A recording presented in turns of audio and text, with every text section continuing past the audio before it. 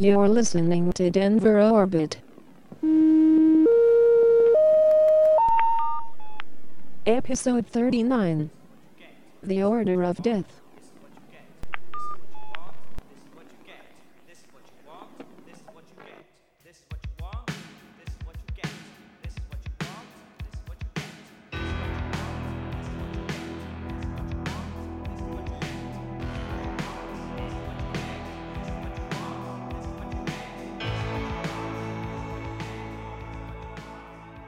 Hello, and welcome to Denver Orbit, an audio magazine featuring voices, stories, and music from Colorado's creative community. I'm Josh Madison. Today, I want to just get right into it. We're going to feature something a little bit different. Some years ago now, former co-host Ryan Connell and I set out to tell the story of the murder of Denver talk radio host Alan Berg. That story turned out to be much bigger and much more relevant to the present day than we had initially thought. So, producer Shannon Geist joined the project, and she and I have been working hard on it for the last year or so. We've called it The Order of Death, and it's out now. I'm going to play you the first episode, and if you like it, you can listen to the rest by subscribing to The Order of Death in whatever podcast app you use, or just go to theorderofdeathpodcast.com. You can also listen to it there, and I'll have links to all of this in the show notes. So, without further ado, I'm proud to present Episode 1 of The Order of Death.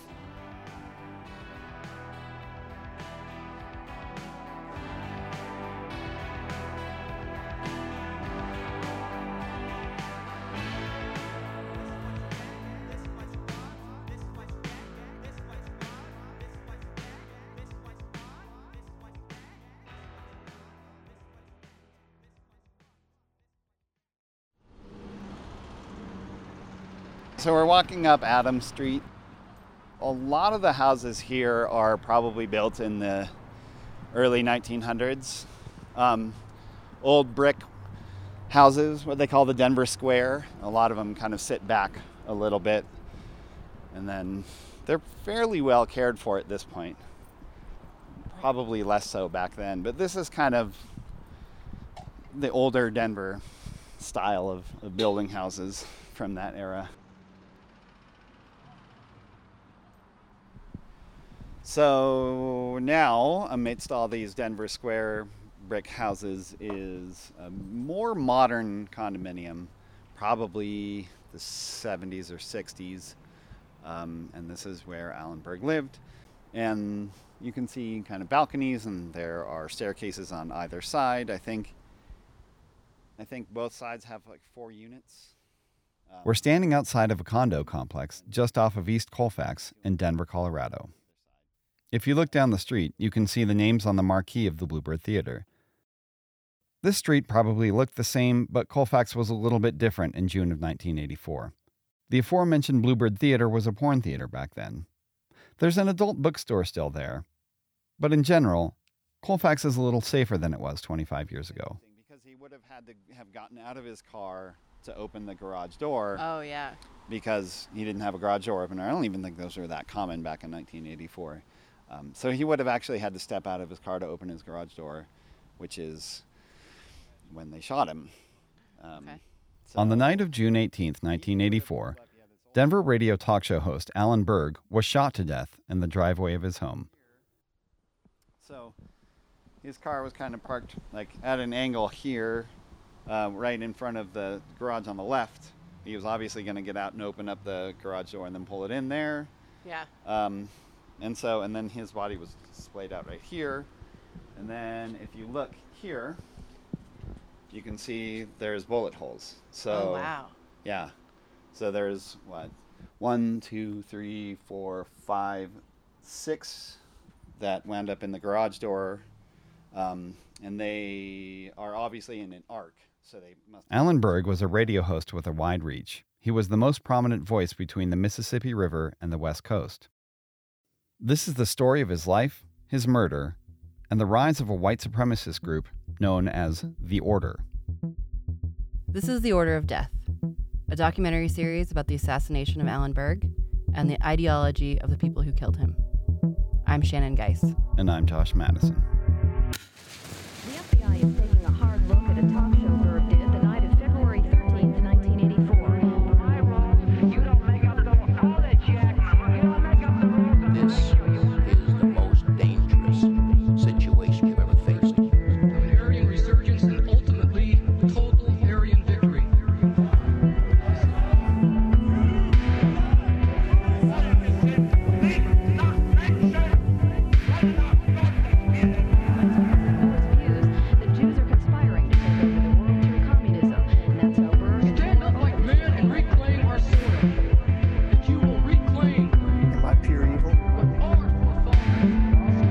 face of terror.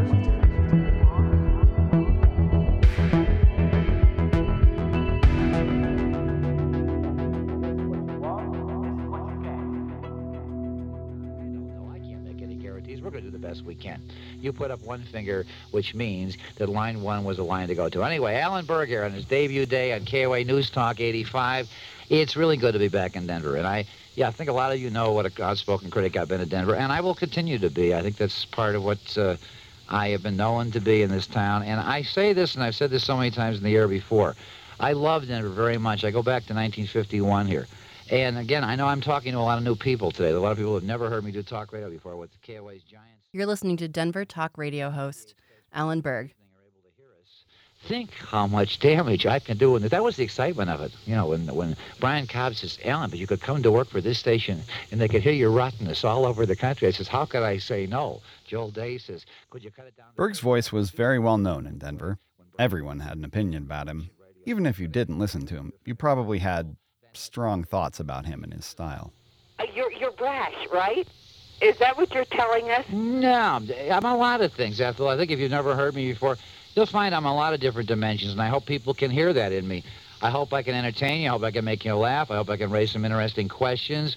I like to talk a lot about human behavior. I am an attorney by background. I practiced criminal law in Chicago for 11 years. I was in the music business. In the 70s and 80s, there was a new kind of radio talk show host on the scene. They were called shock jocks, or hot talk. They were loud, brash, argumentative, and rude. And they were massively popular. I do a certain type of talk radio. It is controversial to an extent, but controversy does not mean it has to be rude. That's what I'd like. I mean, I've been known to be rude, and I think I have abused it at times. I really do. I think there have been times in my career, and somebody might say, well, you called a guy a creep today. That's open to argument in that situation. But I know that for a long time I was with a station where I actually accomplished the most rating-wise with a style of talk that I think is the worst I ever did. Alan Berg was one of these shock jocks, and one of his favorite things to do on his show was confront racists and bigots. It was almost a sport for him, and it gained him a lot of notoriety. I'll show you what I'm talking about, all right? Okay. Please mail it to me. Now, the other thing wait, I want to pursue your argument. I'm going to mail it. Wait, one more second. If, in fact, Andropov had Jewish blood in him, what would that prove about the Jewish conspiracy?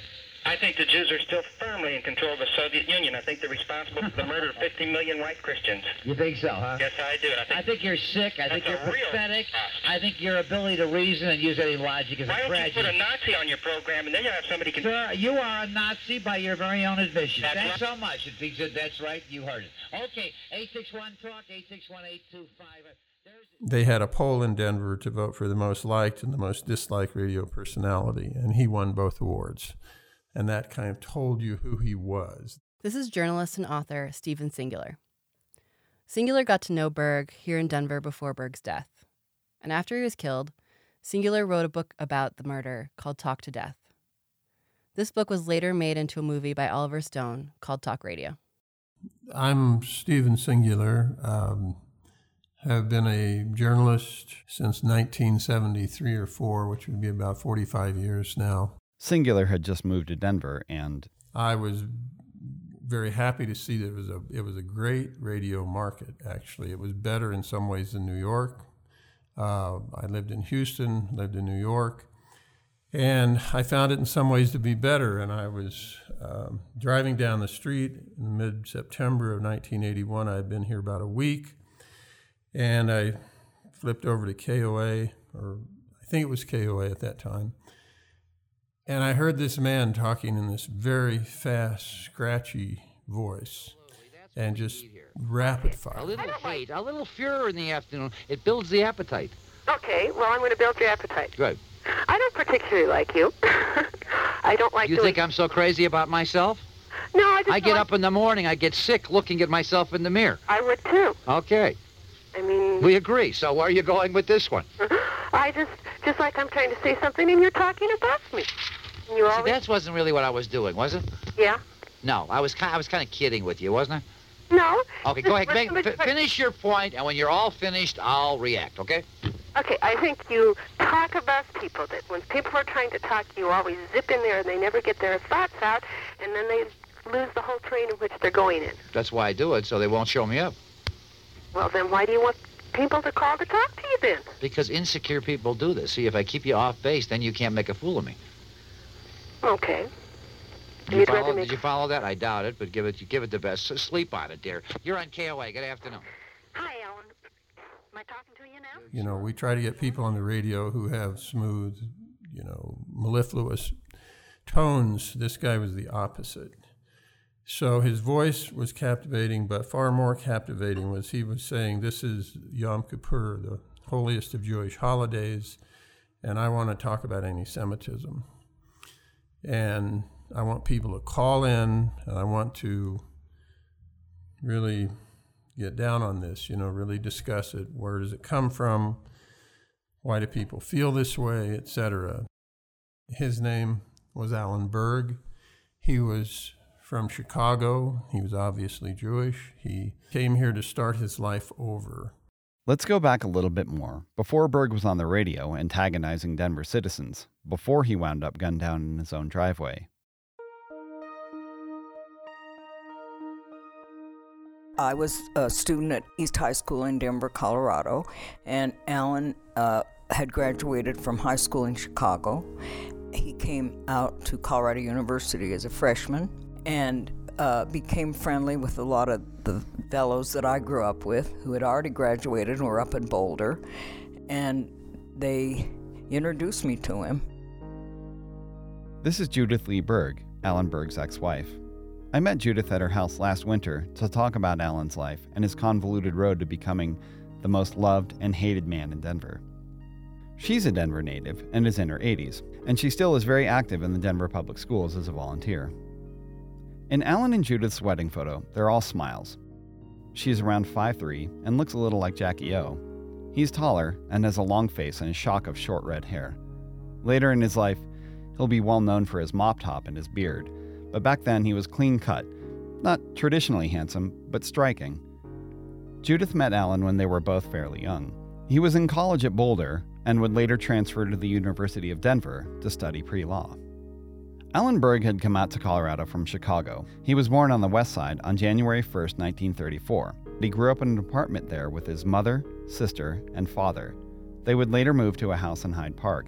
By all accounts, he was a relatively happy kid. His mother described him as a happy little boy, quiet, and very manageable. Alan was raised among people who were of all kinds, color, kind, and creed, different religions.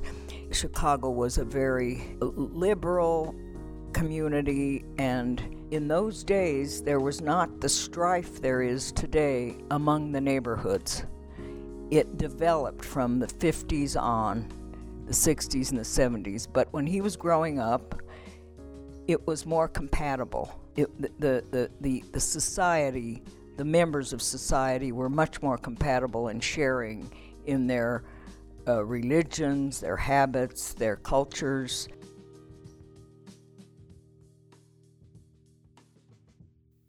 There were a few dark clouds hovering over this happy childhood, though. One was that he apparently had a pretty serious temper, and the other was his father. Alan's father, Joseph Berg, was a dentist who practiced in a fancy South Side neighborhood called Beverly Hills. He very purposefully did not reveal his Jewishness to his clients, preferring instead to be seen by them, in his words, as a Gentile. After work, Joseph would come home and rant about his clients.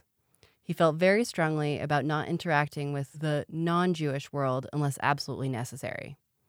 Strangely, though, he was not very religious. He wasn't a practicing Jew and wasn't really a part of the Jewish community. Alan was never bar mitzvahed. And Joseph Berg was apparently pretty racist. Alan was not allowed to listen to jazz or any other music made by black people. That's too much applesauce, his father would say. Alan's sister described his father as very prejudiced against black people. As he grew up, Alan came to see his father as a hypocrite and wound up resenting him.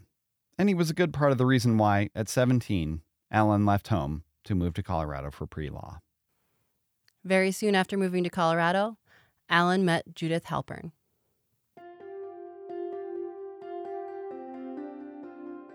He was absolutely fascinating.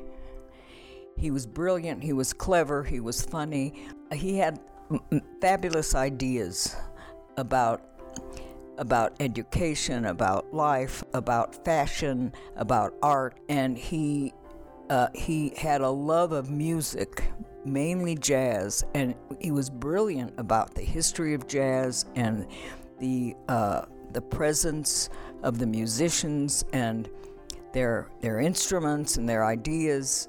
And he started a record collection. So we used to listen to music all the time, and I fell in love with him. We were married at Temple Emanuel in Denver, Colorado. After we were married, we moved to Chicago, and he practiced criminal law. Judy started working as a special ed teacher, and Alan began his career as a law clerk. Berg worked for a Chicago judge and pretty quickly became disillusioned with the work he was doing, and especially the low salary. They didn't have a lot of money between them, and he was concerned that they would never really get ahead. So one day, he learned of a practice in the Chicago court system where, for a kickback, a bail bondsman would point their client to a specific lawyer. So if I'm a lawyer, I would give a bail bondsman a little extra scratch and then the bail bondsman would make sure that their clients knew who you were, and they would retain your services. Gotcha. So Berg got set up with a bail bondsman who had taken a shine to him, and they began to work this scheme together. Now, scattered among the usual criminal types who came through this system, his bail bondsman friend also had some clients in the mafia. So it's important to note that he wasn't a mafia lawyer per se, but he became less and less choosy about who he would defend. And he started defending a lot of people who were involved in some pretty shady businesses. And he was paid very handsomely for that work. Because, not surprisingly, what with him being a good talker and all, Alan was very good at being a lawyer. And he did this for the better part of a decade, starting in about the late 1950s. There was something about Chicago that was very exciting and unique, and Alan became friendly with a lot of people who were in the mafia, actually. And he seemed to do so well in court and had the confidence of the judges, the police officers, and so forth. And as everybody knows now, the area of law and the court system was a little bit crooked here and there. And I believe that Alan, he found his clients charming and interesting and seemed to get them off the hook in a very reasonable fashion. And as it worked, he became more and more prominent with that group. So let's pause here for a moment to emphasize something. Alan entered the law with some fairly high-minded ideals. He was very much anti-racist, anti-bigotry, and pro-justice. If he were around today, we might use the word progressive to describe his politics, although he was a little bit more complicated than that. And so being involved in a system where he was defending people whose morals he didn't agree with, and who he knew to be guilty, well, it took a toll on him. And there was something else. As time went on, after we were married, we were living in Chicago, and he was practicing heavy-duty law, as I have just described. He started having epileptic seizures, and then he started drinking. He was trying to curtail the seizures with liquor, and it was something that was okay for a while, and then it wasn't. And he would go up and down and in and out. First he was sick, and then he wasn't. And he wanted to keep practicing law, keep his cases, and be as well as he could be. The doctors put him on medicine, seizure medicine, but I think the liquor was a problem. Alan seemed to be suffering from epilepsy, and he started drinking in an attempt to manage it all. But he wasn't really managing anything, so things just kept getting worse and worse. The seizures started in his sleep, and then he had several seizures in court, in the criminal courthouse, and somebody called me, and then once I went to get him, and I think the drinking started to cover up the seizures.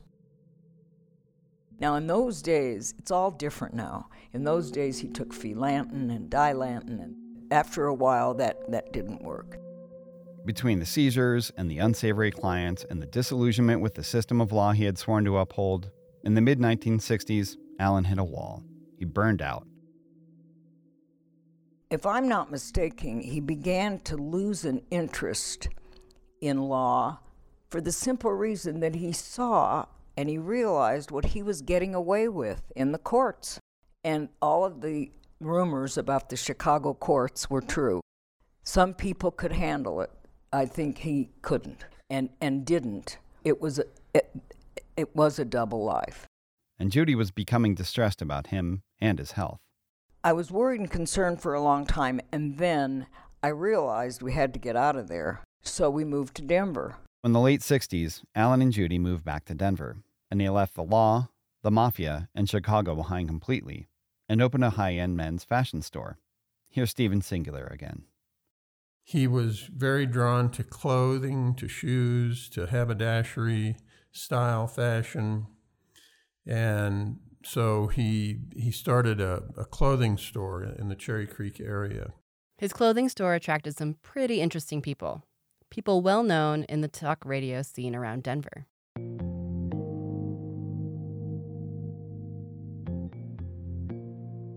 One day, or over a period of time, a man came in named Lawrence Gross, who was on the radio here in Denver, and they would have back and forth repartee, and he could see that Berg was really talkative and had a lot of opinions and was very fast on his feet and all of that. And he said, you ought to come on the radio with me someday.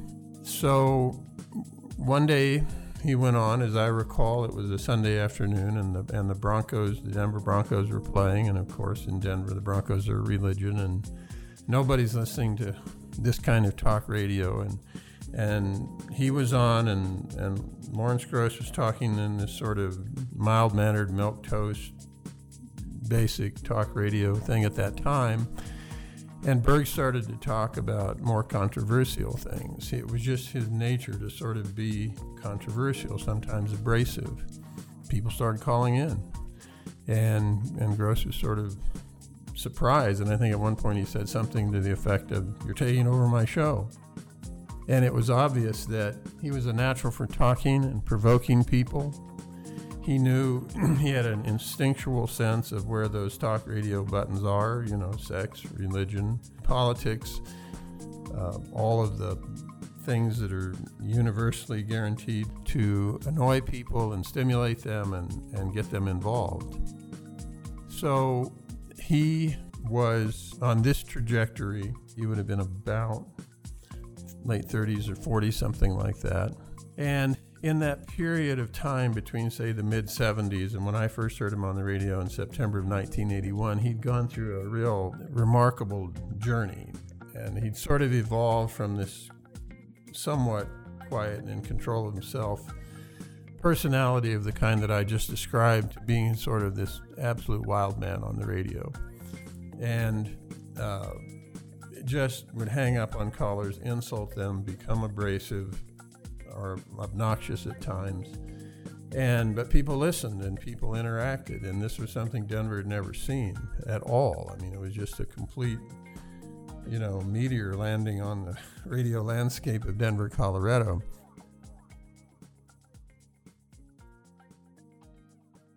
So his radio career started in earnest, and he loved it.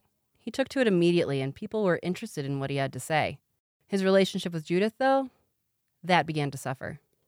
And then Allen just chose this radio career, and I was teaching high school. And then as time went on, he, I think, became, if I may use a word, unenamored. I think he fell out of love, and he moved out. I would later interview him, and he would say that he was very unhappy at this time when he was doing all this on the radio, that his marriage was crumbling. He'd been married to Judith Berg for around 20 years, and they were in some ways a great match, and in some ways, not so much, but she was his great support and love of his life. He was doing radio shows, which he loved, and I had phone calls from Chicago, job offers that were fabulous. Teaching at the college, at the university. I was teaching high school here, but it wasn't the same. So I moved back to Chicago. So he came to visit me all the time. I thought he'd come back. And then I realized that I don't think we were going to go back together. He was not moving back. And he had a great career here. Let's talk about that career for a second. Alan fell under the general category of what were called shock jocks. He had arrived on the Denver scene just as this new breed of talk radio host was beginning to be heard across the country. The hyper-argumentative, confrontational style that we're familiar with today didn't hit its heyday until the 1970s. Alan's political perspective was from the left, not the right. And that was actually really unusual for that time, and it's still unusual for talk radio today. Of course, I heard the recordings. I mean, I knew what he was up against with his rhetoric. I knew that he was antagonizing the audiences. Alan was almost angry with people who were against anything other than heterosexual, what should I say, Christian life. Berg despised bigotry and prejudice. It was one of the central themes of his show. He would return to it again and again, calling people out, confronting them, challenging their beliefs. And it didn't matter if it was some random housewife or someone high up in some kind of white supremacist organization. And his shows would get very intense.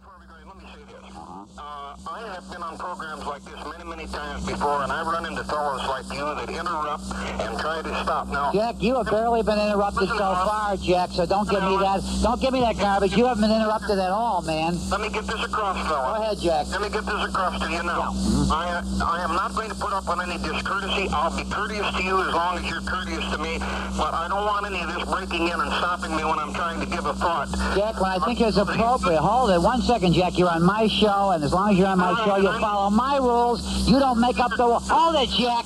You don't make up the rules on my show. You want to end it right here?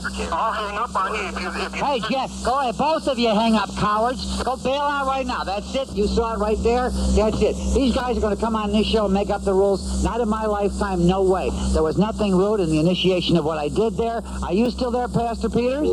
Pastor Peters, are you there? No, he hung up too. Okay, that's it, folks. All I can say is if they think they're going to come on the air here and throw their anti-Semitic garbage uninterrupted without any challenge, that ain't the way I do business. Our number, 861-TALK, 861-8255.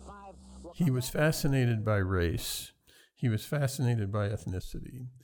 He felt that his father was somewhat racist, and it bothered him very, very deeply.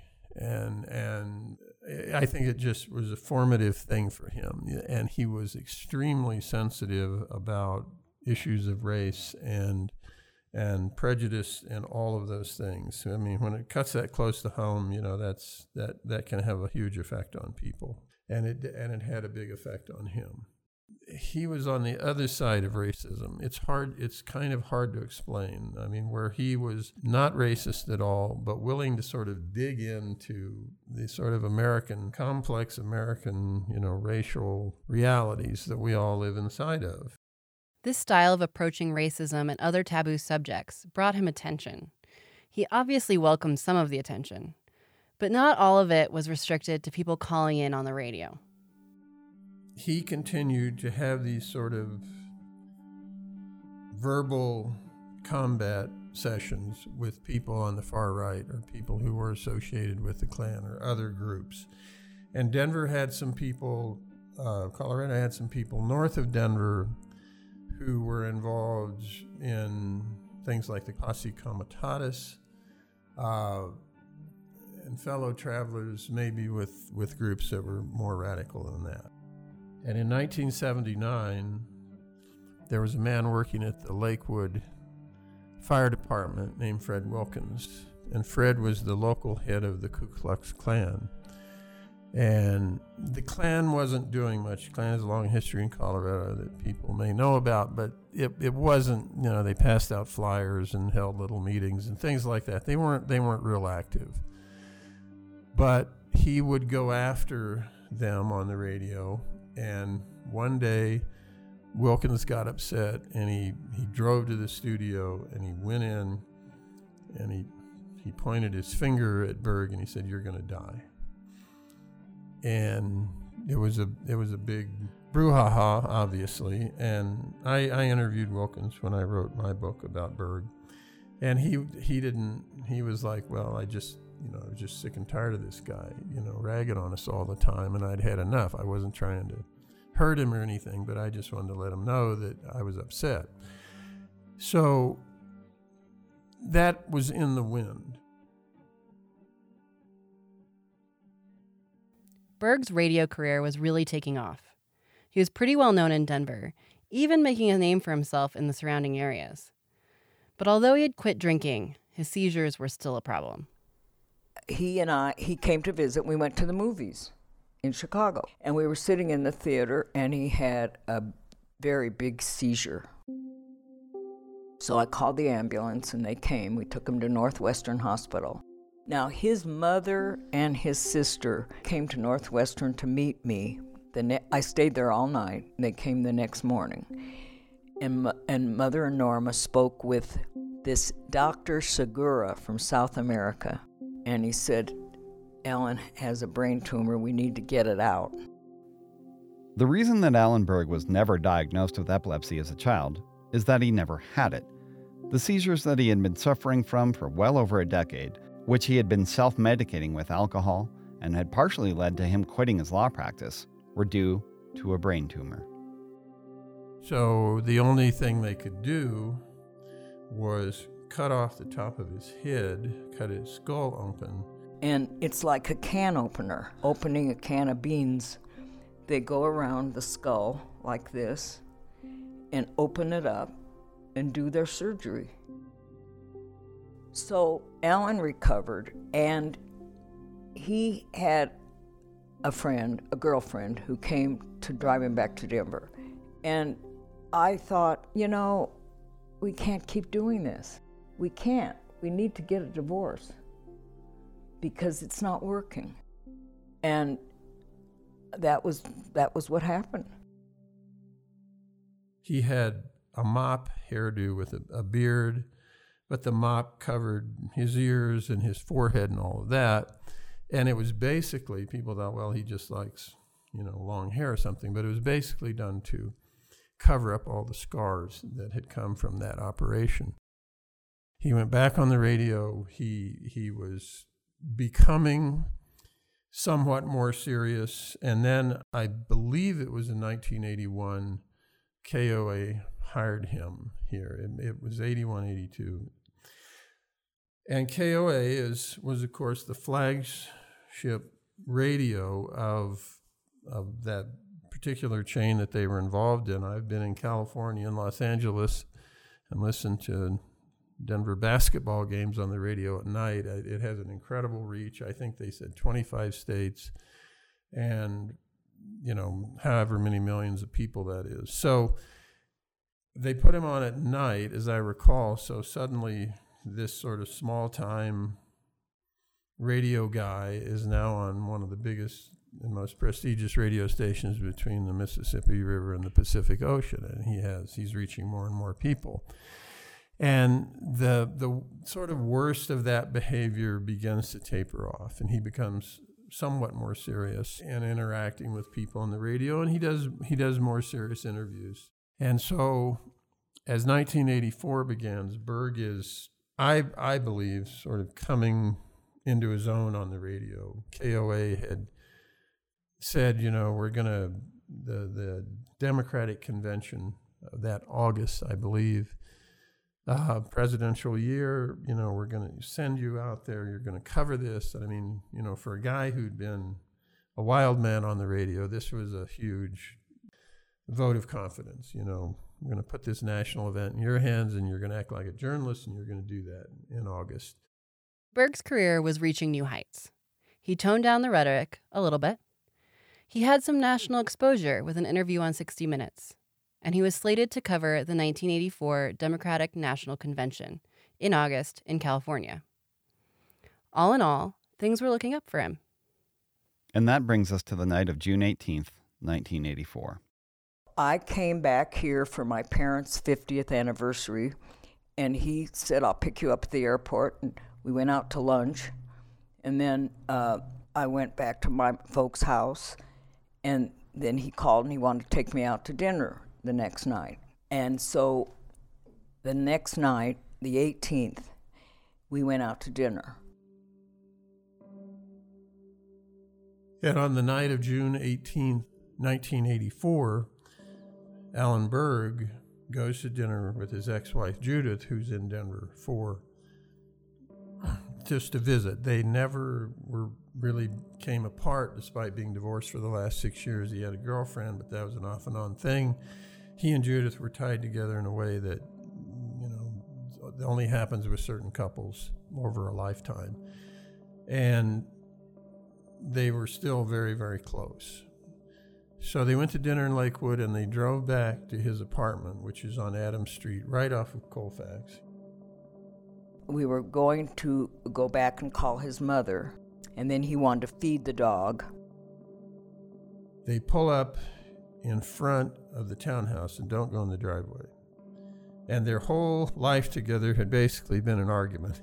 Are we going to stay together? Are we going to get a divorce? Are we going to do this? And now it was, are you going to come in and you're going to stay with me tonight? Or are you going to go? Should I take you over to your friends or your car in the parking lot where I picked you up? And they sit in front of the house and they talk and they talk. And finally he says, I'm tired. I think I better take you to your car. Judith's car was not too far away. He dropped her off, and she drove out to the suburbs where she was staying with a friend. Berg drove his Volkswagen Beetle back to his house. He stopped the car in the driveway, grabbed his keys, dog food, and a lone cigarette. He started to make his way up to the staircase next to the garage door. A large American sedan pulled up to the driveway right behind Berg's Beetle.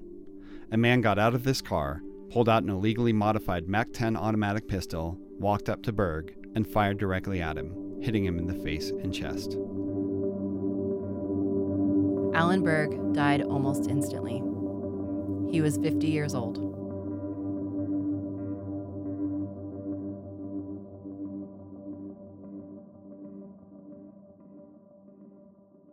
Judith found out about his murder right away, as soon as she arrived at her friend's house.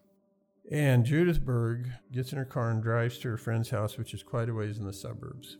Goes in the house, on television, the image of the iconic images, one of the iconic images of the radical right, the rise of the radical right, the rise of the violent right in America, is Alan Berg. He was driving a Volkswagen. He's got one leg in the car, and he's lying in a pool of blood on the pavement in front of his townhouse. He'd bought some dog food, and I think he's still holding it, and there was a lit cigarette, because he always had a cigarette in his hand. And there were he had a wooden door for his cars in front of his townhouse, and there were bullet holes in the wood. Judith goes in the house. These people are watching television. They're watching this. It literally happened in the last half hour. And of course, she realizes, number one, he's dead. Number two, the only reason I'm not dead is we didn't pull in the driveway, or I'd be dead too.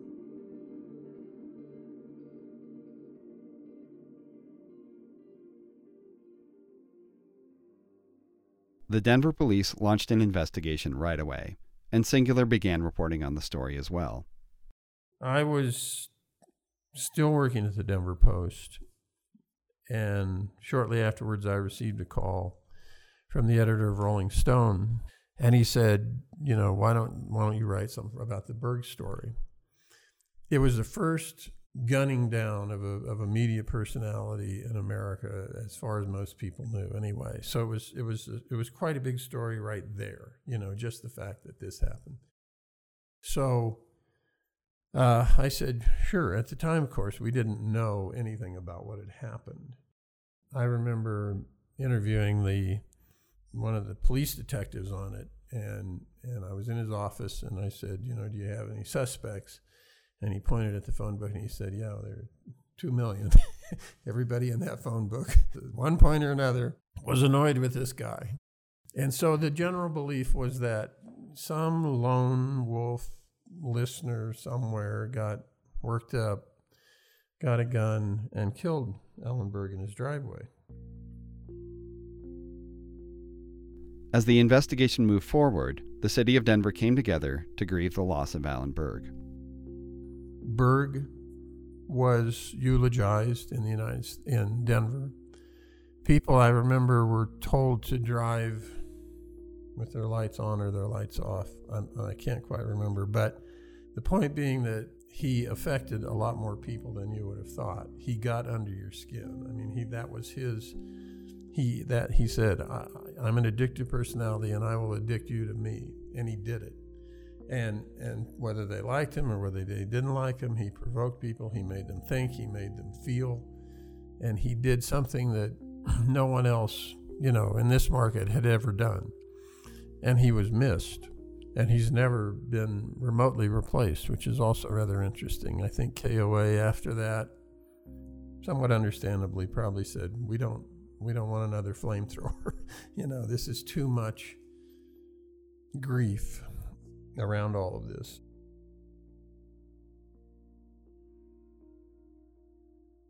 For better or worse, Alan Berg left a mark on Denver.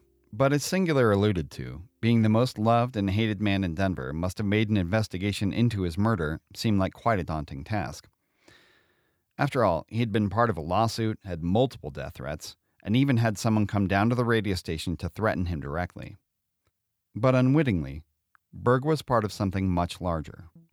So what looked on June 18th, 1984 like sort of a random killing of a radio host was gradually evolving into the largest investigation into domestic terrorism in United States history. Next time on The Order of Death. From the mist-shrouded, forested valleys and mountains of the Pacific Northwest, I bring you a message of solidarity, a call to action, and ultimately total Aryan victory. We learn more about the group behind Alan Berg's murder, their ideology, and their plan for overthrowing the U.S. government. The Order of Death was written and produced by Josh Madison and Shannon Geis. It was edited by Josh Madison. Our theme song is by Matthew Simonson, and we had additional music by Kevin Richards, Lee Rosier, and Moonlight Drift. We had additional production and research from Ryan Connell, and additional production help from Ray Solomon. I also want to give a quick mention to Lost Highways, a new podcast from History Colorado that explores overlooked stories from the American West and their impact on the nation and world. In particular, be on the lookout for their episode about Alan Berg and his influence on the culture of talk radio and outrage for profit media. It comes out on October 16th, 2019, anywhere you get your podcasts. And we'll have links to all of this in the show notes.